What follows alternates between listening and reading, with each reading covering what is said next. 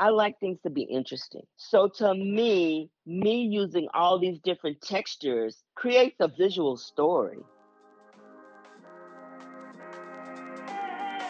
Black creativity is unstoppable.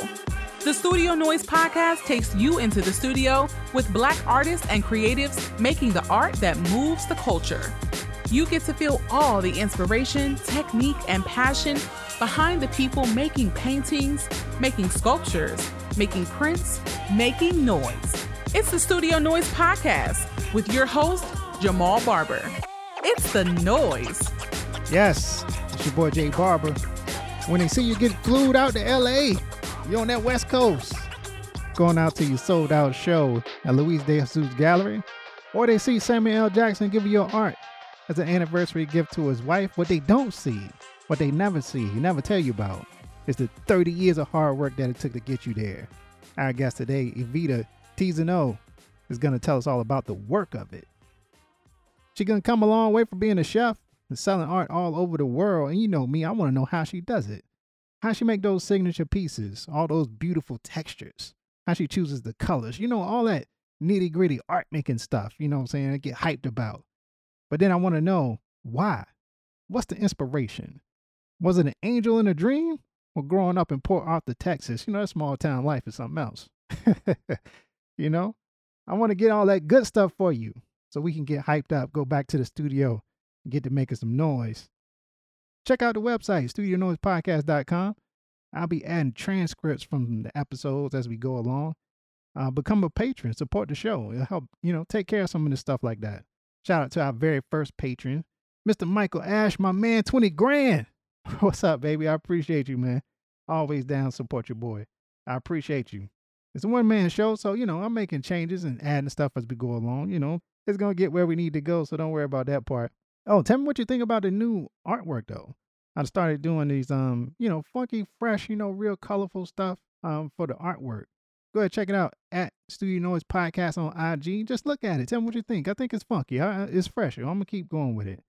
And since you're over there, you might as well go ahead, DM2 podcast lovers. Tell them you found an awesome Black art podcast. Today on the show after the break, we coming back with Evita Tizano. It's the noise, baby.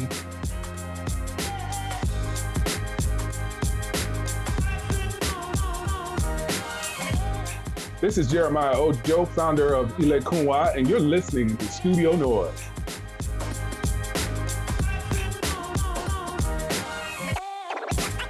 Yes, it's Studio Noise. Your boy Jay Barber's back with you, and this time get to talk to the amazing, long time coming this conversation, Miss Evita Tizano, all the way from Texas. How you doing? Hey, it's actually Tizano. Tizano. Oh, my fault. Yes. All Hello. Yeah, we want to make sure we get your name right. Evita, if you're listening to this podcast, Evita will be shortly on her way back to Los Angeles, where she's at the Luis de Jesus Gallery. Her show, Better Days, sold out show over there. You going to close it down and wrap it up. Yeah, so good luck with that. Congratulations in with all the success that you've been having over there and this new level of work that you have. Let me ask you this. Right here in this moment, when you're about to load up, go on the plane to your sold out show in LA, driving all over, what do you feel? Like, what does it make you think about when you think about the journey that you've been on and getting to this point and this kind of success that you're having? Well, right now I feel like I'm floating. I'm on a cloud because it's been so long for me to get to this point. I've been working for approximately about 20 plus years to get to this point. And now since it's happening, it happened so quickly. I feel like I'm dreaming. Wow. Yeah, I feel like I'm dreaming. It feels unreal. And I just have to preface this that I remember when Louise contacted me back in November of last year. He contacted me from Instagram. He sent me an email, and he asked me to if he could speak to me about my work. And I got all excited because, of course, I looked at his gallery before I answered the email, and then once I saw the magnitude of his gallery, I mean, I was skipping and hopping in my studio. I was so excited. I said, "Wow, this is a really nice gallery in LA," and that was on my bucket list. That was on my goal list to get into a gallery on the East Coast. I mean, on the West Coast. Right. So I was so excited. And first, he asked me for just 4 pieces, and we was going to have a little small showing of my work, and then it turned into a solo show over the next couple of months. And I had to, like the old people say, make haste while the sun is shining. I had to get some work together because he wanted all large scale pieces, and I had never worked that big before. So wait, what size was he asking for?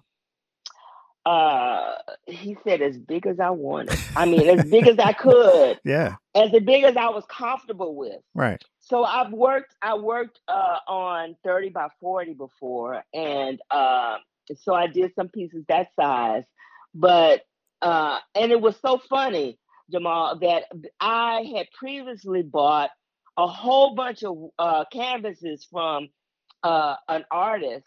And they were 4 by 4, 48 by 48. And I said, I don't know what I'm going to do with these, but it was such a good deal. I'm just going to buy it. So I bought about maybe 15. Oh, wow. And then I told him, I said, well, I have some canvases in my studio. I said, well, I could work on those. And I had never worked on canvas before, never collaged on canvas. And he said, okay. He said, can you do a couple of pieces on canvas? And then, a couple of pieces on board. I said, yeah. Then he called me back and he asked for 8. And then he said, how many can you do for a solo show? And I almost fell out. I said, you're giving me a solo show in LA? And I mean, I did. I didn't sleep for the next 4 months. I can't even remember sleeping. Wow. So I slept. So you made all the new work in the 4 months? From November, and a truck came to get the work in February. Okay. Yeah, that's a good pace right there. Like, what was it, 14 pieces you said? 14 pieces. Well, the I did a series within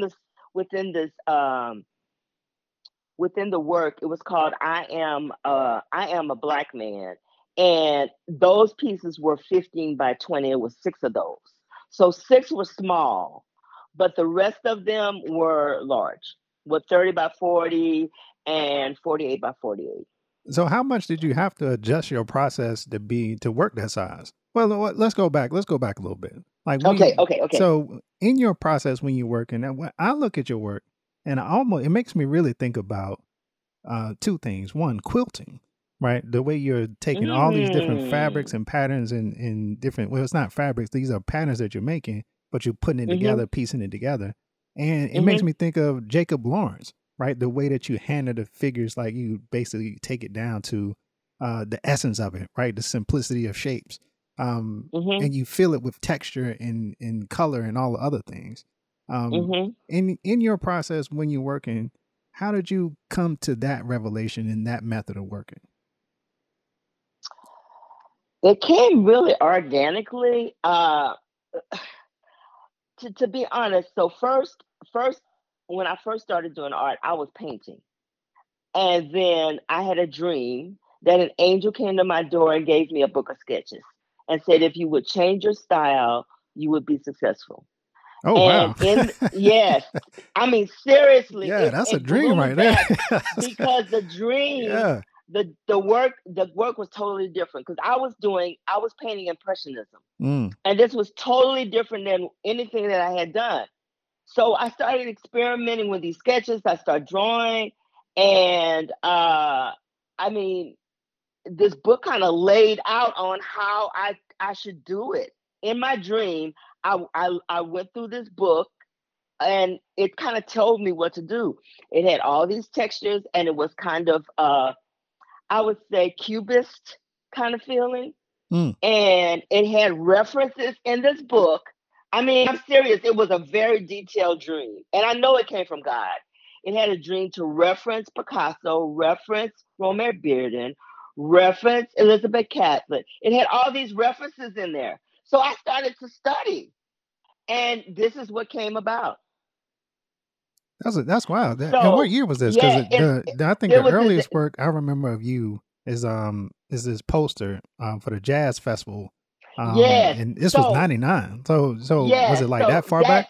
it was 1998 when I had the dream. Oh wow. It was 1998, and I started doing the work that year, and I started showing it to people. I said, do you think that that's pretty good? And I was just really skeptical because I've never done anything like that before. And because all the work was kind of conceptual, I just, pulled out sketches out of my head before I had to have reference material. But this time I was just really, it was really conceptual. And Frank Frazier called me and said, this guy in New Orleans is looking for an artist for his festival, for the poster. And he said, why don't you submit something? So I said, okay. So I submitted this piece and he went crazy over it. And I was the first female to do the poster for Congo Square. Nice. All the time it had males, but I was the first female. Nice. And that year I got that poster, and I also got the poster for Essence. Oh wow! Was after the dream. Nice. Mm-hmm. And this was after the dream. So it was an incredible year.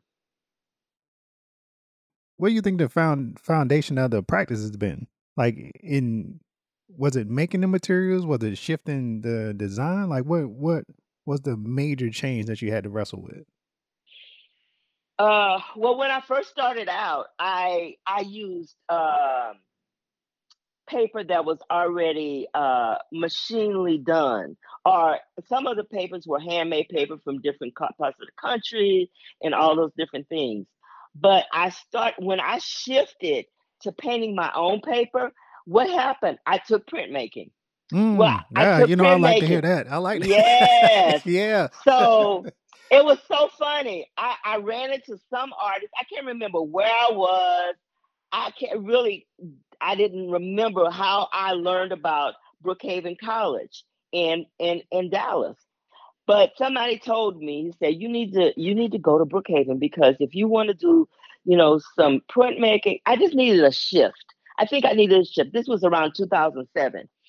And I went and I took printmaking, and it kind of opened my eyes. I said, oh my gosh, I could print my own papers. Yeah. Yeah. That's how they make all those craft papers. Exactly. And I said, it just kind of opened my eyes. And, I started my prints that were misprinted and stuff. I started to cut them up and use them in my collage. And I said, oh, this is going to be amazing. Yeah, you're on something now. Yeah, I said, this is totally shift. So, now I use very, very little commercial made paper. But most of I hand stamp, I monoprint, I do all kinds of different other things to the paper to get the effect that I need. So, I don't buy paper anymore. What kind of paper is this that you use? Well, I use Stonehenge. Okay. And then I use basic Strathmore, because when I collage on canvas, Stonehenge is a little bit too thick. Right. Because I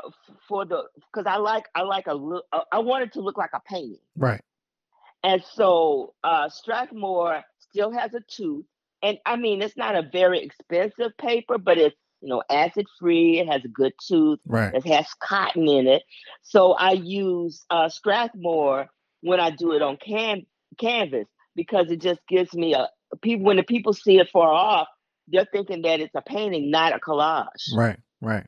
Yeah, and it doesn't have a lot of, I guess maybe texture. The Stonehenge is a little thicker, so when I do under glass, I usually use Stonehenge. So I collage on both. I paint on both papers, but I really like doing the thinner paper. Just my preference. And so what's the breakdown of the different processes you're using to make all these different textures? Okay, so I use a jelly print. I mean a gel plate. I do gel printing. That's one, and that's mono printing. Yeah. I use this is a poor man's jelly print, but I get better effect.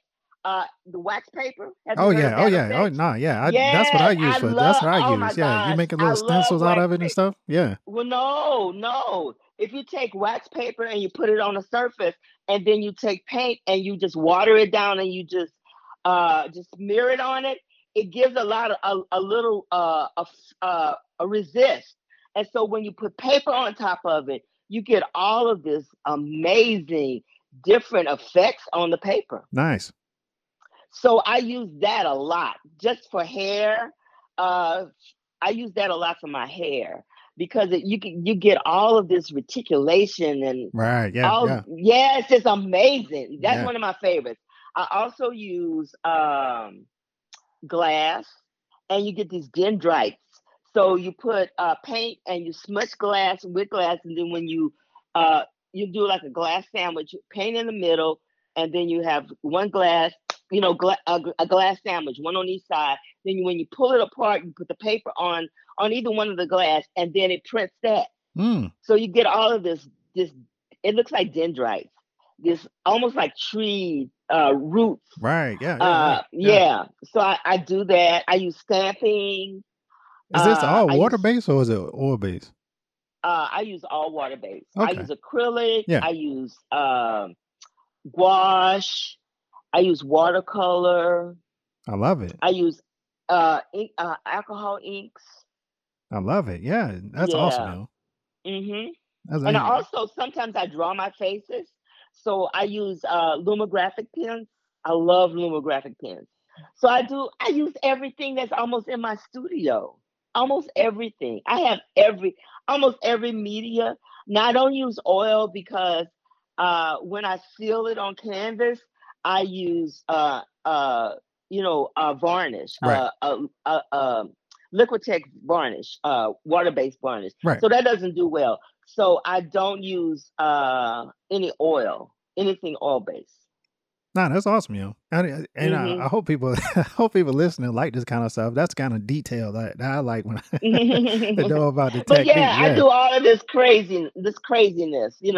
I'm like a mad scientist in my studio. Oh, I love it, Joe. That's the hmm fun stuff. And so do hmm you have periods where you're just making just the papers without any idea how you're going to use them, or are you more Yes. specific, or oh, I need some hair, I want a little red texture for this, and then you make it? Like, which way do you go? It just depends on how I'm feeling. So sometimes I do papers to know, like I said, I have to do skin colors. So I spend a whole day just doing various colors of skin colors because sometimes my people are blue and Right. they're brown, they're dark brown. So I do all of these different varieties. And then I just do hair one day. Or sometimes I know I have to do clothing, and I just do clothing. I just do different patterns and I don't have any idea on what I'm going to use them for. I just experiment. Right. Yeah, but you sound Yeah. like you have like a general sense of, all right, I'm going to use this for skin. So you Yeah. do like a certain thing that you do for skin. Like, do you know that something might be too textured for skin, or like it should be used Yeah. for So like I do something else? washes. Okay. Yeah, I do like washes. I do watercolor washes. Uh I sometimes I use jelly mono printing, and I just do just one color on the jelly print and use that for skin. It just depends Yeah. because I like texture. Right. So and if I'm doing like several figures, I don't like all the skin to look alike. Right. I want different textures in the skin, not a whole lot, but and I might use different colors on top of each other to get a contrast in the skin. So I do all that. I have to wait for the paper to dry, and then I'll print on top of it. Yeah. Nah, that's hmm awesome. And so that Yeah, that so it's leads a whole lot of different experiments that I do. that leads me into thinking about how you're planning these out. Like how much of it is planned and how much of it is kind of just an intuitive sense of, because you have a certain shape that you're using for your faces, right? Because you can see Mhm. how they're all kind of related in certain forms that you use for the dresses. Like, do Mhm. you plan out and sketch the entire piece, or is it just like this girl is gonna have a purple dress on and and holding like something in her hand, or you know what I mean? All my pieces are planned. Okay. I sketch every day. Every single day, I devote at least an hour to an hour and a half on sketching. I have, I know I have about maybe 1,000 sketches. Sometimes I spend a week and I just don't do anything else but sketch, creating ideas, working on different series. Uh, and I sketch on graph paper. I read somewhere that Romare Bearden sketched on graph paper, and he's my hero. So I just started sketching on graph paper, and to me, it gives me a better balance, and it keeps my work in line, with the lines. So I use sketch paper. I mean graph paper. So I have bins of sketches, bins, a Nice. lot. Yeah. So you never So I never run out of plan, yeah. ideas. Yeah. I never run out of ideas. Never, never. Because I sketch every single day. Every single day. And are these sketches Yeah. in just black and white, or are you starting They're to think black. about color early on? I know because I like the intuitiveness of my work. Mm. So once I'm old school. So I take the sketch and then I reduce it down and then I project it. I have an old projector that somebody came to my studio when back in the 90s and handed me this big huge monstrosity of an opaque projector. And I mean it works. Why should I get rid of it? Hey, I why? didn't get the Yeah. Why? newfangled one. Yeah, that's true, yo. So yeah, so I use this big, I mean, it's huge. Like it's huge. And I use that, I project it on whatever matrix that I'm going to use, whatever surface I'm going to use, I project it on there. And then it speaks to me. I know it sounds kind of crazy, but then it tells me, okay, the characters start to say, I want a purple dress, or I want a red Mm. dress, or whatever. That's how I come about. I have no plan until it gets on the surface that I'm going to use, and then it starts to tell me how to do it. I like that. And Hmm. you can't trust an artist that don't talk to his work. that's, that's for sure. I'll definitely with that.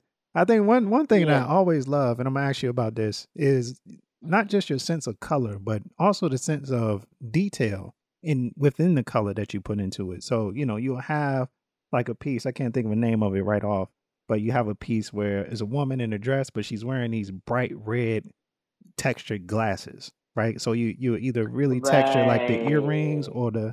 or the eyeglass rims or the necklace or the clothing. Like, so tell me you where you getting that sense of color, or is it all intuitive? Well, I'm a graphic designer. Back in the day, I graduated when there was no computers. So everything was done by hand. And one of the things that we had to take was color theory. And so I think I pulled from that class and learning that uh, sense of color and also texture because I know we had to put things up against because everything was cut and paste then. So we had to do that by hand. So I think that's from my old graphic design days. That's when I got it. Mm-hmm. Uh, got the sense of texture, but I like things. I like things to be interesting. So to me using all these different textures creates a visual story. And so I like all the textures because every part of the piece kind of speaks to you. The glasses talk about, they have a story. The earrings have a story because it has all of these different nuances in it. So, not just a plain color or a plain flat color, but it has all of these different textures and all of these different histories. So that's why I like to do it. Yeah, I love it, Mhm. and I think it does Mhm. add so many layers to your work because it's not just Mhm. crisp and clean and finished like it's lived in. And anybody that's you're from Texas, you're from a small town in Texas, right? Yeah, from Port Arthur. Yeah, Port Arthur. So I'm from Littleton, North Carolina, and if you ever Mhm. anybody that's grown up in small town South know, it's a lot of stories going on. Like everything has a story. Like the old church we used to use the old church. That's why they call it Old Church Road. You know what I'm saying? So it's like Exactly. everything has a story and everything has a history, and I think that texture brings in that sense of history. Like it's not just some newfangled thing you just picked up off the street. Like it was touched. I think that's a good word. It was touched by somebody. Yes, and one of the things I like to do, and I like to walk in in old, like maybe warehouse districts or where there's abandoned buildings because they have all of these little rusty little trinkets you could find on the ground, people discard. And I like all the different patterns and stuff. So I pick those up and I try to borrow from those and to reproduce them in my papers. So I'm always looking for, a rusty piece of tin or an old battered piece of wood. So I'm take that be my reference material, and I take that back and I try to reproduce that as well. Yeah, that's awesome, young. So Mhm. so we're gonna move now into talking about subject matter a little bit.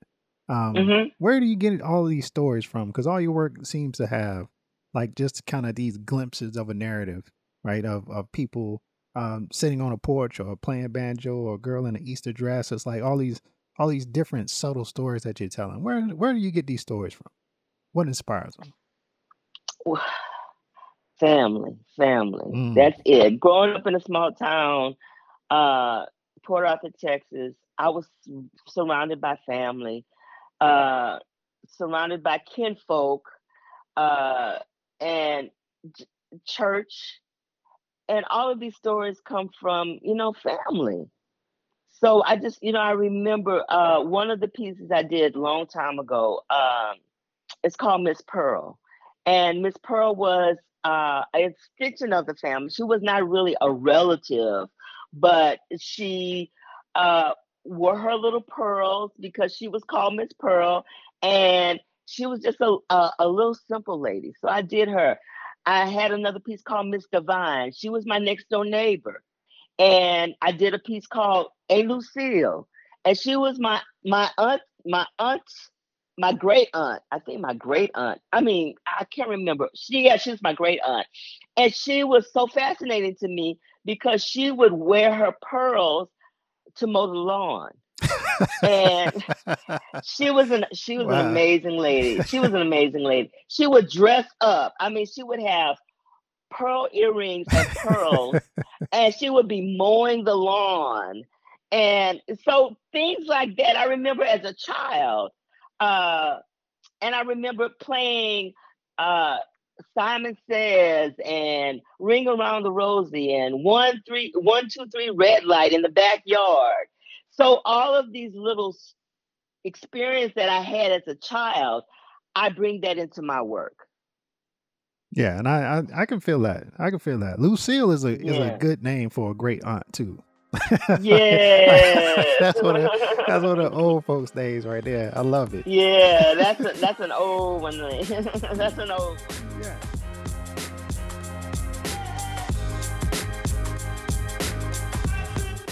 This is Rashawn Rucker, your boy Ruck from Detroit. You listen to the Studio Noise podcast. Keep listening to the noise for all the best in Black art.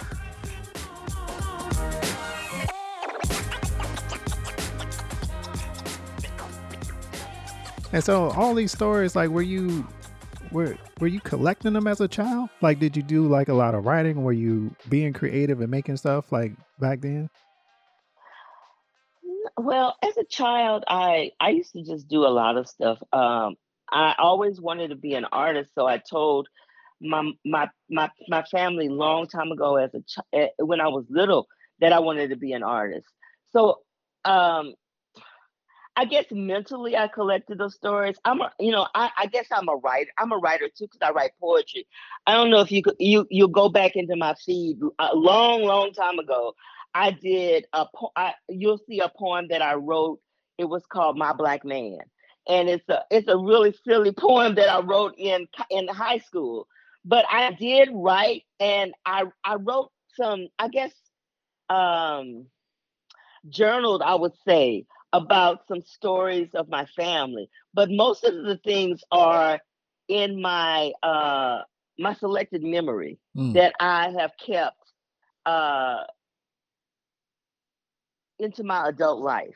Right. I didn't write a lot of different stories behind. I just remember things that my grandmother would tell me and I experienced as a child. And then these things just come out when I'm drawing. Oh, and while I'm sketching, I'll say, oh, I remember this lady, Right. or I remember this experience. And I jot it down in my margins, and then I start to sketch out that experience. One of the pieces at the gallery in LA that I looked and really liked was called Shotgun Boogie. What's the story behind that piece? So in my town, there used to be a street called 7th Street, and they used to have all of these shotgun houses. And I remember as a child one time that they were we used to have these big boom boxes, those big boom boxes people used to carry on their shoulders. And I remember that there was a group of kids out in the front yard, out in the front of the house, and they were dancing. And I just remembered that as a child. And I said, okay, when I started to draft that piece, I said, I remember this experience and I want to recreate it. And I remember that it was a distressed part of town, but still these people were happy because they had their music, they had their dancing, and they enjoyed life. They might have not had much, but they had the joy of this experience. And so that's what shotgun boogie means. You're dancing, you're boogieing in front of these shotgun houses, and you're enjoying the moment. You don't have another care in the world. You might not have money to pay your bills for tomorrow, but you have this moment. You have this time. You have this music. You have the sense of booginess in you. Wow. That's awesome, yo. Do you have a piece that you think about that that was kind of the perfect piece that came to you? Like, because it sounds like I just asked that because it sounds like that process of it's all in the practice, right? Like your memory and in the making is all like tied together. Like, well, name me one piece that you had that you felt like was just inspired, like out of nowhere. Okay, so I did this piece a while ago. It's called The Visitation. And it was of a woman, and she was kind of dressed in Victorian garb, and she was feeding the birds. And I remember I went through a painful period in my life, and I would go to the park and I would just walk and the birds would come and I would feed the birds. And I pulled from that experience. I wanted to narrate the experience that I was feeling at the time. And the story was that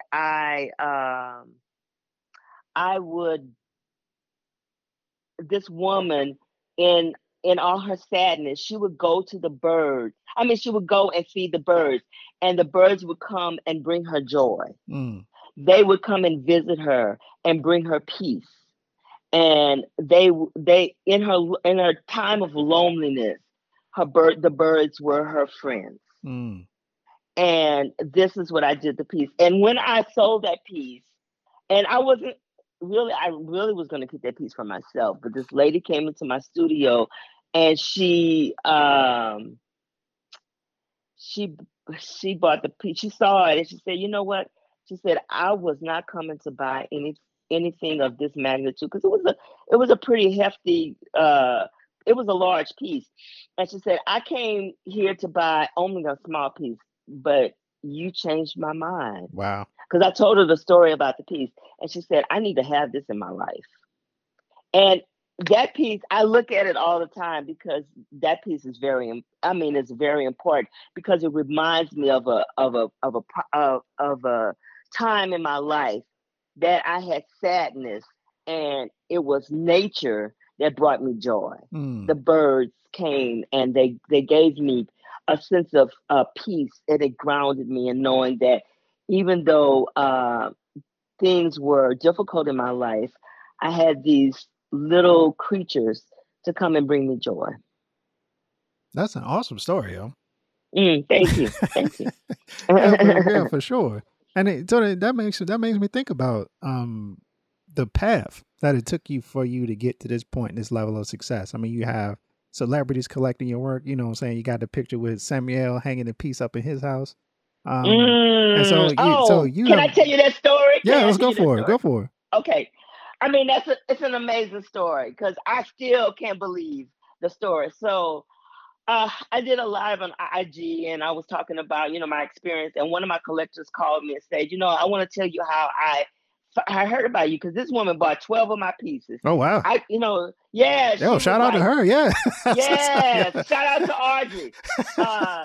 So she bought 12 of my pieces from Framed Art Gallery in Ohio. And she said, I was watching an interview with Samuel Jackson one night, and he mentioned you. Wow. I said, what? I said, how in the world? He said, well, they was talking about, some of his passions. And he said one of his passions was artwork. And he said that either he had some of your work or he wanted to collect your work. He said, I just don't remember. I said, well, I don't think he has any of my work, because I said my galleries would have told me if he would have bought from it. Yeah. I said, just like Denzel Washington bought my work, and he bought it from Peg Austin's gallery. She called me immediately as soon as he left the gallery. Yeah. But I said, I don't know. So, I am fearless. I'm a fearless person. I said, okay, how am I going to find out how this man, if he has my work, or how did he find out about me? So I called my social media guy, and I asked him, I said, what do you think I should do? And he said, well, why don't you go to IMB and contact his agent? I said, okay. I blew him off, and I said, that's just too much work. So I went to Instagram, and I looked at his Instagram, and this man posts himself. He was in a barbershop, filming himself, walking down the street, filming himself. I sent him a DM. And in 24 hours, he wrote me back. I said, ain't that so? I know. I said, Mr. Jackson, I said, my name is Avita Tizano. I said, I understand that you saw my work at Denzel Washington's house. And I said, it was told to me that you have some of my work or you admire my work. I said, I just want to confirm. He said, hey. He said, yes, I saw your work at the Washington's house. He said, I am an admirer. And he said, I don't have any of my work, but he said it's going to change. I said, wow. So he started to follow me, and then he started to comment on my page, on my work. And then we started a conversation. He sent me a message and said that he wanted to buy his wife a gift for their 40th anniversary. He said, I posted a piece of a couple. He said he liked it. I said, well, I have this other piece, which was a very large piece. I said, it's called Ain't No Woman Like the One I Got. He said, oh, I like the OJs. I said, and so I sent him the image. He said, how can I buy it? I said, well, I'm going out of town. He told me, no, you're not going out of town in the midst of a pandemic. I said, my ticket is bought. I'm going. I said, I'm going to be okay. I said, I'll call you when I get back. When I called him, bam, he sent me the check the next day. Wow. And now it lives in his house. I love it. I mean, it was just amazing. It's not blind. And now, we're friends. We text each other all the time. I am just kind of blown away. That's awesome. I asked him how he's doing. I said, I'm coming to LA. I mean, I treat him like he's a partner. I said, I'm coming to LA. I said, I want you and your wife to come by the gallery. I said, can we see each other? It's so cool. Oh man, that's crazy. that's, that's awesome, yo. That's awesome. Yeah. And so, and I think about that story, the joy of it, right? The experience of it, like compared to how long this journey is. Because I think when people see like you in this moment, selling work and selling out shows, they don't see like the 30 years that you spent like doing all the other stuff. Like what was what was, in your opinion, kind of the lowest point that you got to? What did you have to do to get by just to be able to survive and get to this point? Man, I'm going to be very vulnerable right now because it was a journey for sure. I had to do a little bit of everything. I was a caregiver. I cared for an elderly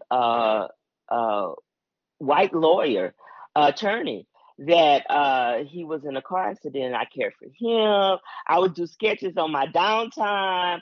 I was an administrative worker, and right before I quit it, I was a chef. I'm a vegan, so I've been a vegan for almost 30 years as well, and I was a vegan chef for 15 years. And I remember working 13, 14, 16 hours as a chef. And right before, I remember I do this vegan brisket. It's a tan. And my boss took the credit on national television that he created this. And I got so mad. Wow. I got really mad. And that's the same year that Denzel bought my work. And Denzel bought 8 pieces of my work from Peg Austin's gallery. And it was a very nice check, payday. And I said, you know what? I said, I can blow this joint. I don't need this anymore. Yeah. So I quit. I didn't even give him a 30-day notice. I gave him a week notice. I emailed him and I said, I am quitting. I went to the restaurant and got him whatever supplies I had there.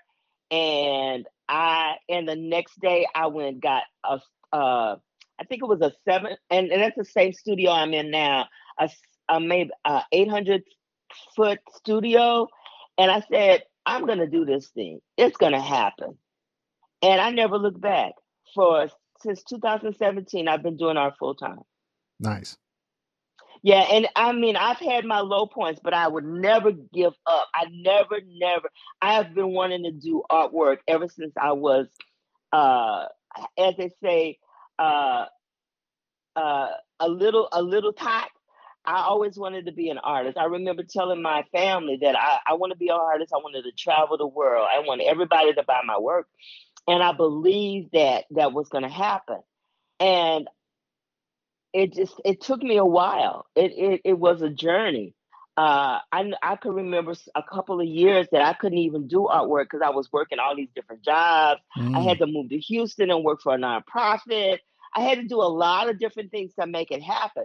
But I always came back to art. But now I don't have to do anything else, but I can do my passion.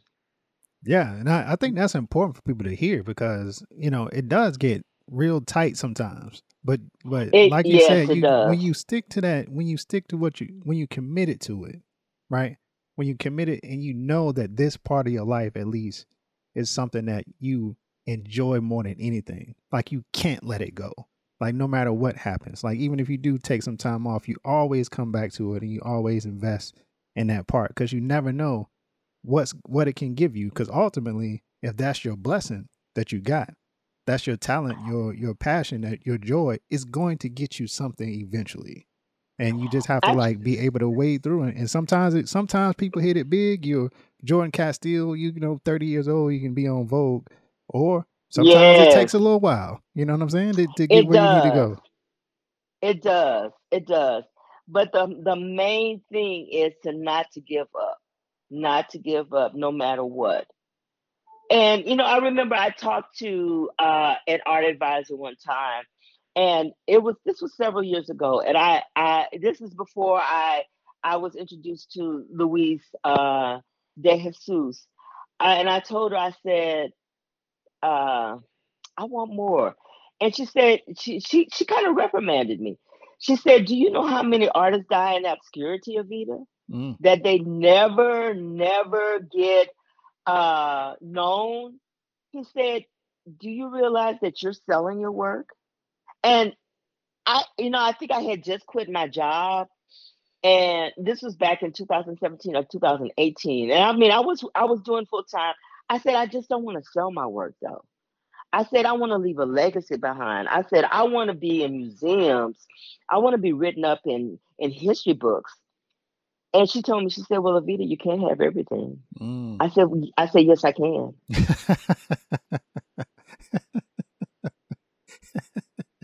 That's right, Joe. Don't let her, she can't put limitations on your dream. No, I said, yes, I can. I said, I can't have everything. And she said, well, she said, I'm just telling you, you need to be a realist. And I started to be bold, and I started to just ask people. I started to just email people and ask people, can I be a part of this show, or can I be included in this show? And what was the turning point was being in prison at Art Basel. Nice, yeah. And yeah, I was selected by Michaela. Yeah, Miguel Solomon, And yeah. yes. And I showed two pieces in that show. That was 2 years ago. And just to be at Art Basel and see the dynamics and everything, that made me really want it. Really, I said, okay, I'm not in the main. I'm not in one of the, the different uh, other places, but I said, I am at Art Basel. I am showing. I have my work in front of a different eyes. I said, I can reach for whatever I want. I said, nobody is going to cut me off or limit me. And then I started to ask people. I started to go up to people and talk to people. Went up to different people that own different magazines, and I said, can you feature me in your magazine? And I got a lot of no's.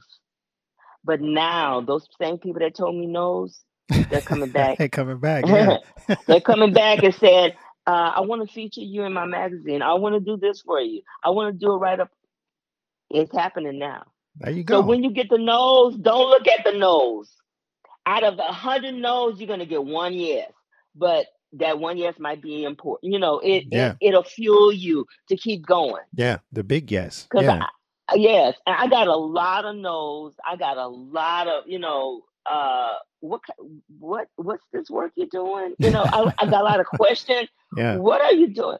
But I never gave up, because I know that the work that I'm doing now was given to me by a divine hand, and I knew, because it was a dream, and how it just came about.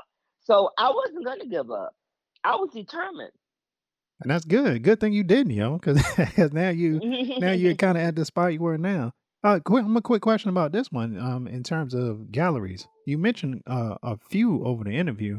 What has been your experience working with the galleries, and like how many have you worked with over time? I've worked with a lot. At one time I was with 5 different galleries. At the same time, like giving them all work? Yeah. I had one in New York, one in Ohio, one in Georgia, one in Maryland, and I had a dealer in Philadelphia. So I had all of that at one time, and I slowly weeded them out till because it was just too much. It was too much. And one thing that Peg told me, she sat me down and she said, honey, she said, you don't want your work to be oversaturated. You don't want to have your work at so many different places that, they just could get your work everywhere. And I listened to her. I mean, she's a wise lady. She's been in the business for 50 years, to say the least.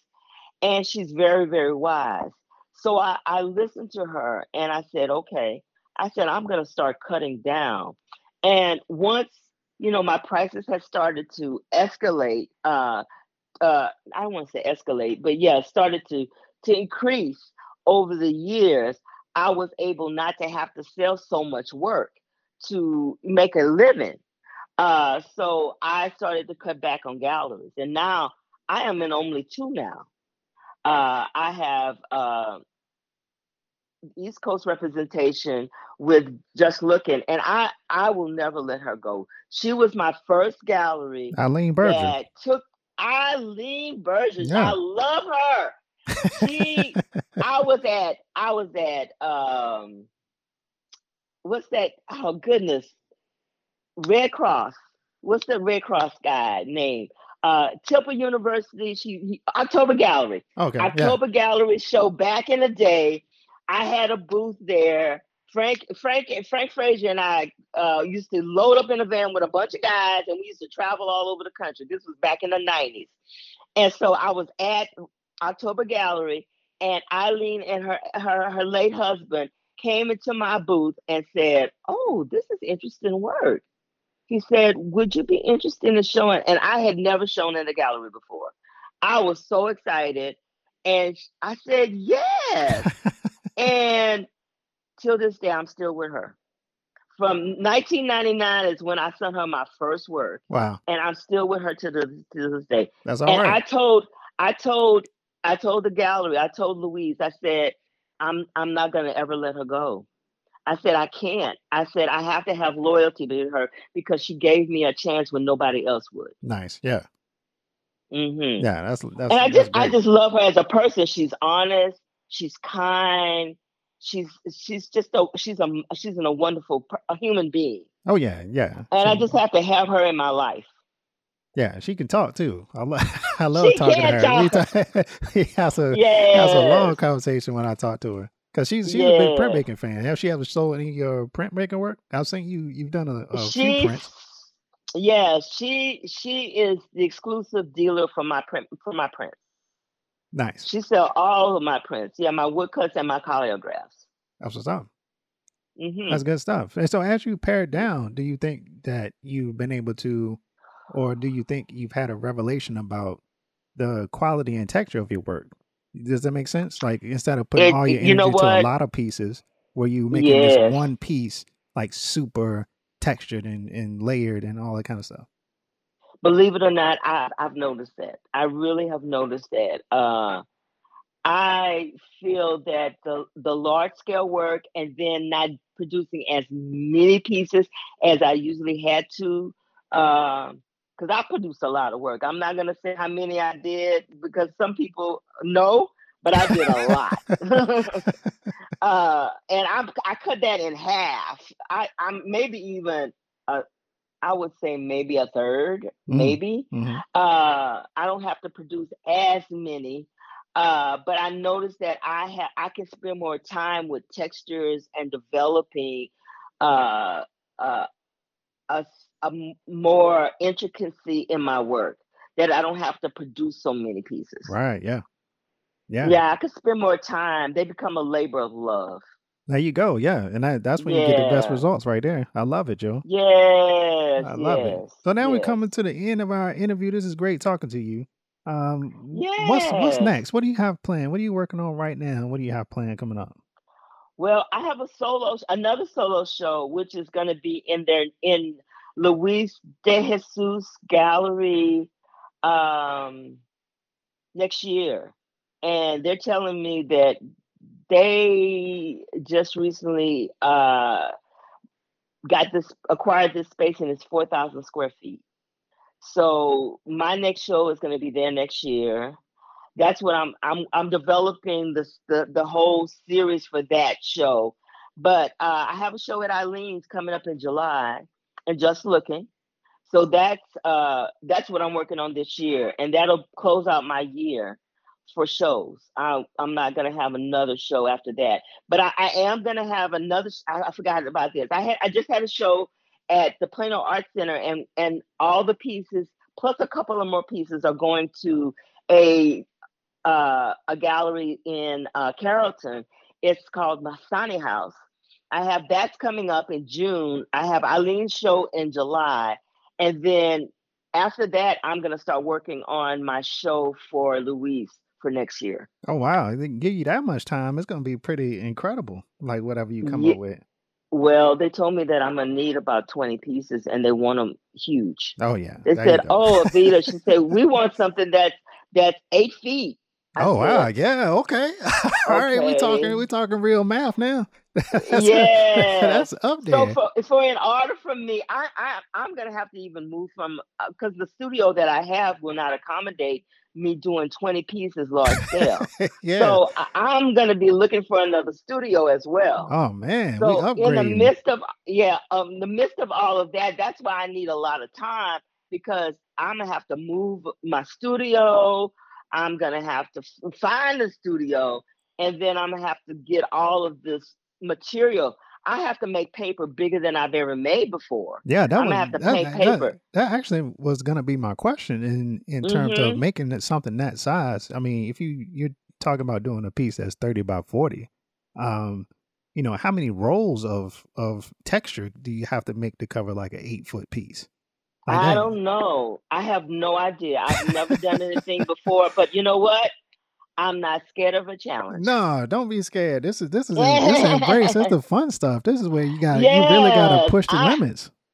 I'm so excited. I know that I'm gonna have to at least get somebody to help me to do this because I've never worked that large before. Yeah. But I am excited about the challenge because once I did the 48 by 48, I've never worked that big before, and I had to kind of work out all the experiences. Not the experiences, but the technical stuff on how I'm gonna do this, Yeah. how I'm going to adhere to the canvas, and how I'm gonna seal it.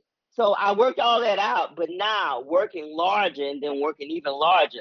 And I think that I'm going to work on panel because I think it's going to be a little, more stable Yeah. of working that big and getting a panel canvas made to work that big. So I'm just going to have to work it out. Oh man. It's going to be a credible challenge though. Yeah, if you're doing some stuff, you need somebody to come help you with some printmaking.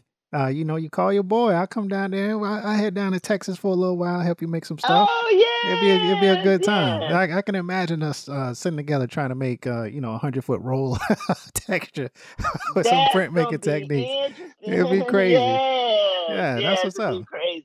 That's what's up, yo. Yes. I love just it. have to. Well, I just come to Atlanta too. Oh yeah, either way, you're always invited. You know what I'm saying? You're Yes. Studio Noise fam now, so it's all good, yo. We got to keep up Oh with you. yeah. Yes, yes. And I just have to tell you, I have been a fan of your work. Love what you're doing. Love what you're doing. Thank you. I appreciate that. Mhm. It's always good to see somebody that can see you. You know what I mean? Like you get Yes, appreciation for what you do. So I appreciate that. yes. Yeah. So tell everybody where they can find you. You could find me on IG. It's EVITATEZENO. And then, you can find me on the World Wide Web. On my webpage is avitatizano.com. And I do also have a Facebook page. It's Avita Tizano Fine Art. That's what's up, yo. And you got to keep up with her. You better get her while you can. She's going large. She's going to have some more stuff for y'all. Yeah, and you can find me at Louise De Jesus Gallery, and you can also find me at Just Looking Gallery in Hagerstown, Maryland. That's what's up, yo. Thank you so much, Mhm. Avita Tizano. I've been saying your name wrong this whole time. I'm sorry. No Yeah, problem. Now Avita. you got it. Now you got it. That's what's up, yo. Thanks for coming on the podcast. Okay, you have a great day.